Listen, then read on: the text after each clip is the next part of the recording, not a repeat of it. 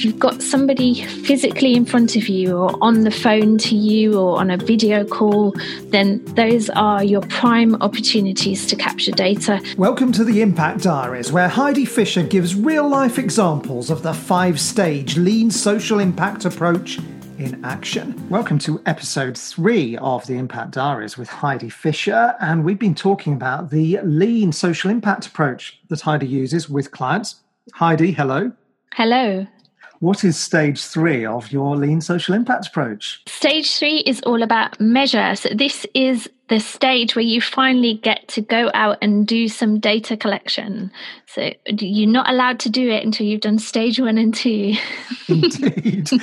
And it's really common, isn't it, to try to or to want to jump from stage 1 to stage 3 without effectively doing stage 2 in particular. We've talked about that in the second episode, but it's worth recapping very briefly why people have got to do stage 2, why they've got to plan before they measure. Why is that?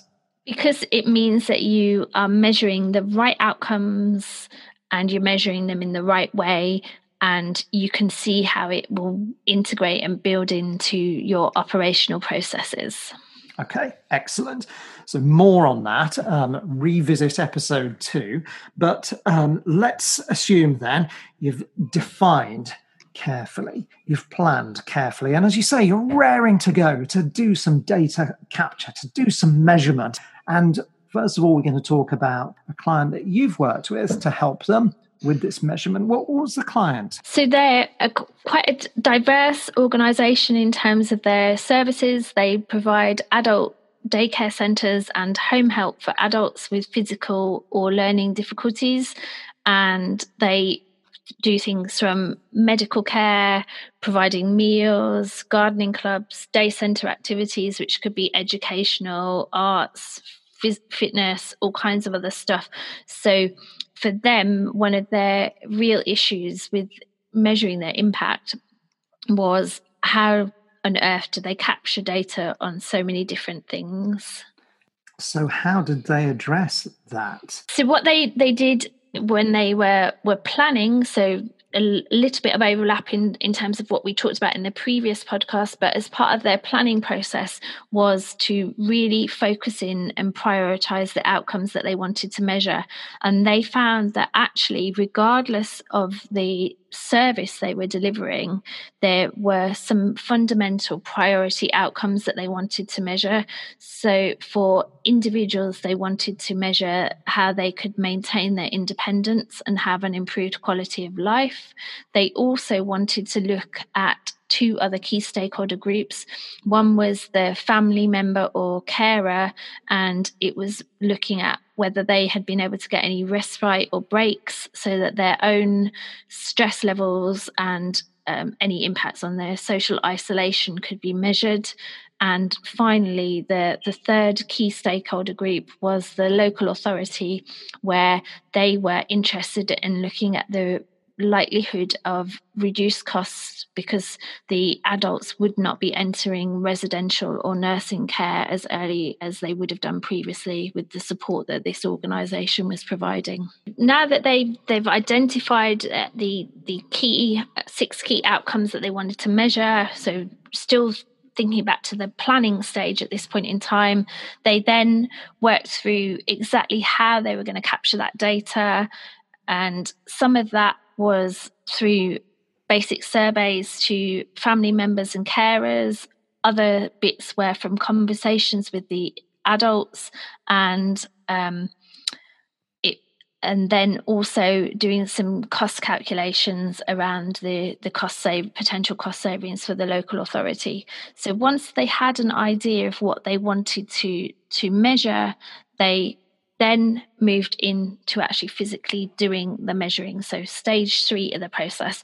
And providing you've planned right, stage 3, it can then be a much easier process for you.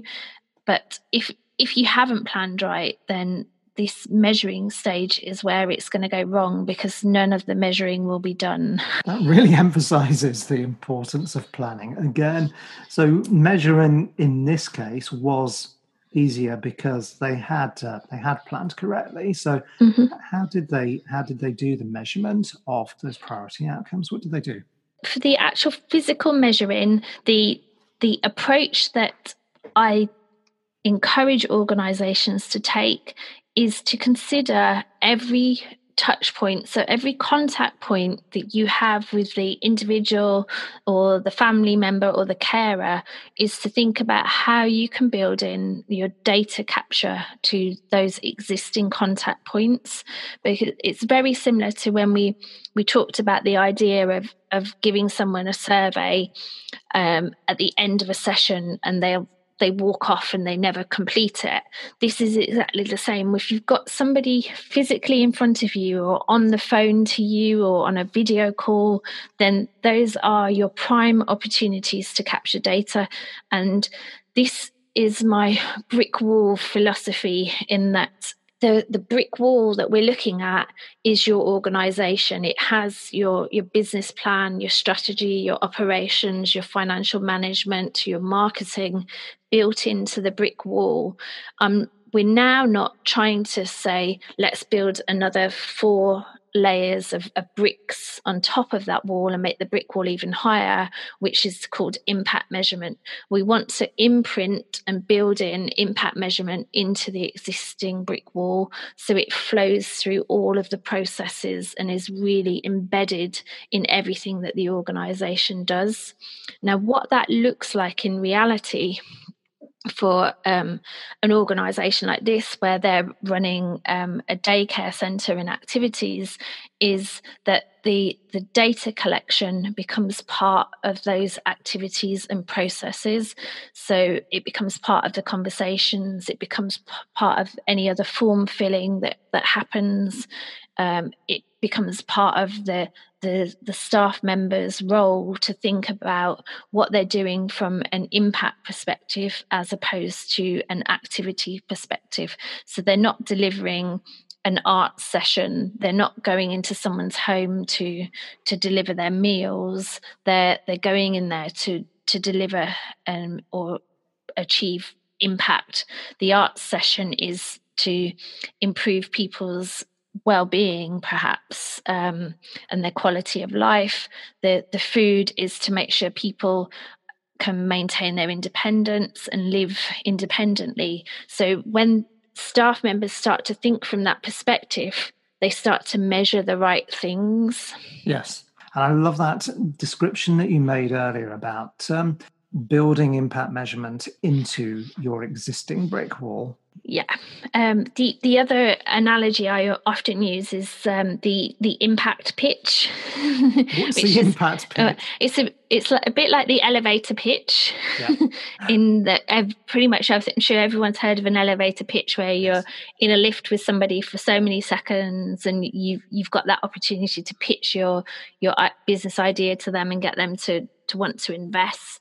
Well, the impact pitch is that you're in a lift with one of your key stakeholder members, and you have until they get out of the lift to collect some impact data from them. So what are the key questions that you're going to ask them in order to get that information before they jump out of the lift? Right, that's a really good way of looking at it, because first of all, you made the analogy with the elevator pitch, and probably a really good elevator pitch is talking about your impact. But if you only had that 30-second elevator ride in the lift, what are those absolute crucial things to ask that are going to enable you to measure, to capture that impact? That simplifies things dramatically for people, doesn't it? Mm-hmm. Yes, definitely. It just gets you to focus. And I know that's like a word that I use an awful lot, but with impact, it can be so big and huge that we, at every point, it's about, come on, let's focus back in and make sure we're only doing the key things at each stage.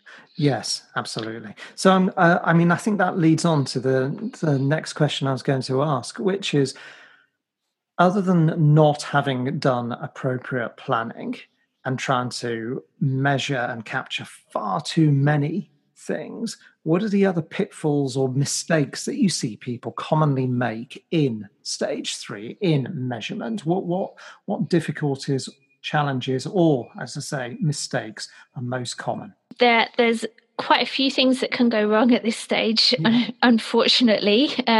One is not getting a sufficient sample size, so not getting enough data from enough people because you don't know how many you need, or because you've trying to collect it in the wrong way. The second mistake that happens quite frequently is that people don't bother to actually capture the data because they don't understand why it's relevant or why they need to do it. So it's very important that anyone that is involved in the data collection process is engaged and understands the importance of why you want to measure impact. And then once you've got them understanding it, is making sure that they're held accountable for actually capturing the data. So what I like is for it to be part of everybody's job role to capture some impact measurement data, so that everyone is held accountable for it, and then one person is responsible for making sure that it actually happens. But then the one person that's responsible isn't the one person that has to do 100% of it. So that's the way to do it. And the third area where it can go wrong is that the information just sits on a spreadsheet or in a box filled with sheets of paper that have been filled in or whatever it is, and nobody actually collates it and anonymizes it and gets it ready for stage 4, which is the analyze stage. Because if you've got all this wonderful data, why would you not actually want to do anything with it? Why indeed? Yet it must be so frustrating if you if you find out that an organisation has not exploited the data that they have been measuring and capturing. So, for this particular client, what was the benefit then in terms of making, going through this lean social impact approach and measuring in this way? How did it help them, and how does it help the people they work with? For them, it really helped them to embed what the organisation's purpose was across the whole organisation, and to make sure everyone was consistent in terms of they understood why the organisation existed, but on a more fundamental level in terms of capturing the impact data. It meant that they had the stories and the feedback and case studies from the individuals and their family or carers, as well as they were able to quantify the potential cost savings from people that didn't go into residential care. So they could produce that evidence for the local authority to prove the benefit of their service without losing the story, which is kind of more impactful than just quoting a number to people. So it's a sort of stories and spreadsheets, if you like. You've got that wonderful story of impact. The data, those savings, are helpful in terms of rationalizing it as well for people, but you haven't lost this wonderful qualitative data, these case studies, these stories about the impact that you've been able to measure as well. Is there anything else that we should focus on then within this measurement stage of your 5-stage lean social impact approach, Heidi? I don't think so, other than actually do the measuring. And just remind us, what are stages 1 and 2?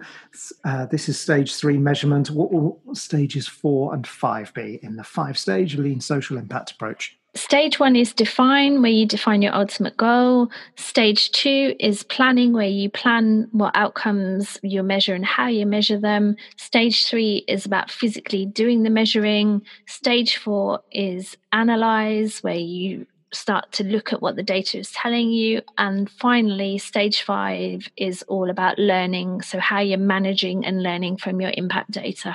And we've been talking about specific examples of those 5 stages in these impact diaries. So check the earlier podcast to hear about defining and planning. Future podcasts covering analysing and learning. Heidi, of course, this is a big feature of your forthcoming book, focusing on impact measurement and management. The book's coming out autumn this year. Tell us more. The next book 2 is focused on impact measurement and management, and it will be sharing the lean social impact approach that I take, as well as all of the nitty gritty in terms of how you might measure different outcomes and how you can also continually learn from the impact data that you're collecting. Great stuff. Now, the book will be available through all usual channels, but of course there are some hardback copies going to be available for people who want to act fast, get their hands on it earlier, at the earliest opportunity. Yeah, so the early bird will definitely catch the worm this time, in that there are a number of limited edition hardback versions. Great stuff. Well, we've focused here on measuring impact. Heidi, thanks so much. And until next time, thank you. Thank you. You've been listening to the Make an Impact podcast with me, Heidi Fisher. Before you go, a quick announcement. Heidi's second book, Impact First, The Social Entrepreneur's Guide to Measuring, Managing and Growing Your Impact, will be published soon. And you can pre-order a limited edition hardback version of the book through Heidi's website. The book gives you the know-how to measure, manage and communicate your impact so that you can grow your social enterprise. Go to makeanimpact.cic.co.uk/my-book-impact-first to find details. If you've enjoyed the podcast, why not leave a review or rating? And if you'd like to be on the show, then please get in touch via my website, makeanimpact.cic.co.uk. Thank you for listening.